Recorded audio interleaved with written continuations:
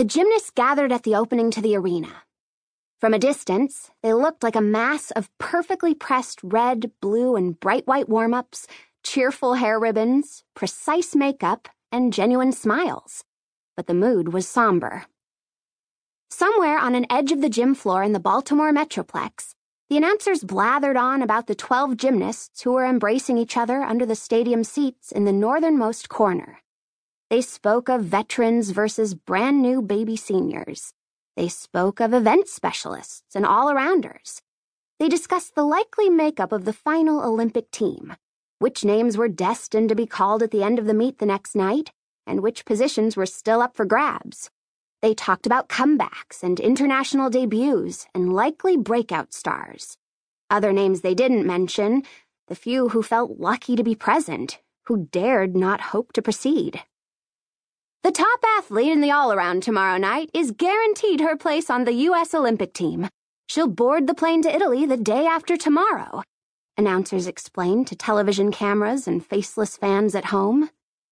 Katja Minkowski and the Olympic Selection Committee will choose the other 4 members of the team. It's like filling in pieces of a puzzle. Which 5 girls have the exact combination of talents most likely to bring home team gold? They may choose 1 or 2 specialists, or they may round out the team with 4 more all-arounders. We predict they'll choose at least 1 specialist, but nothing is guaranteed. Plus, they'll choose 3 alternates, the announcers said. But all of these lines were drawn far away from the mass of young women inside the gray cave underneath the bleachers. There, among the USA's best female gymnasts, these rules did not matter.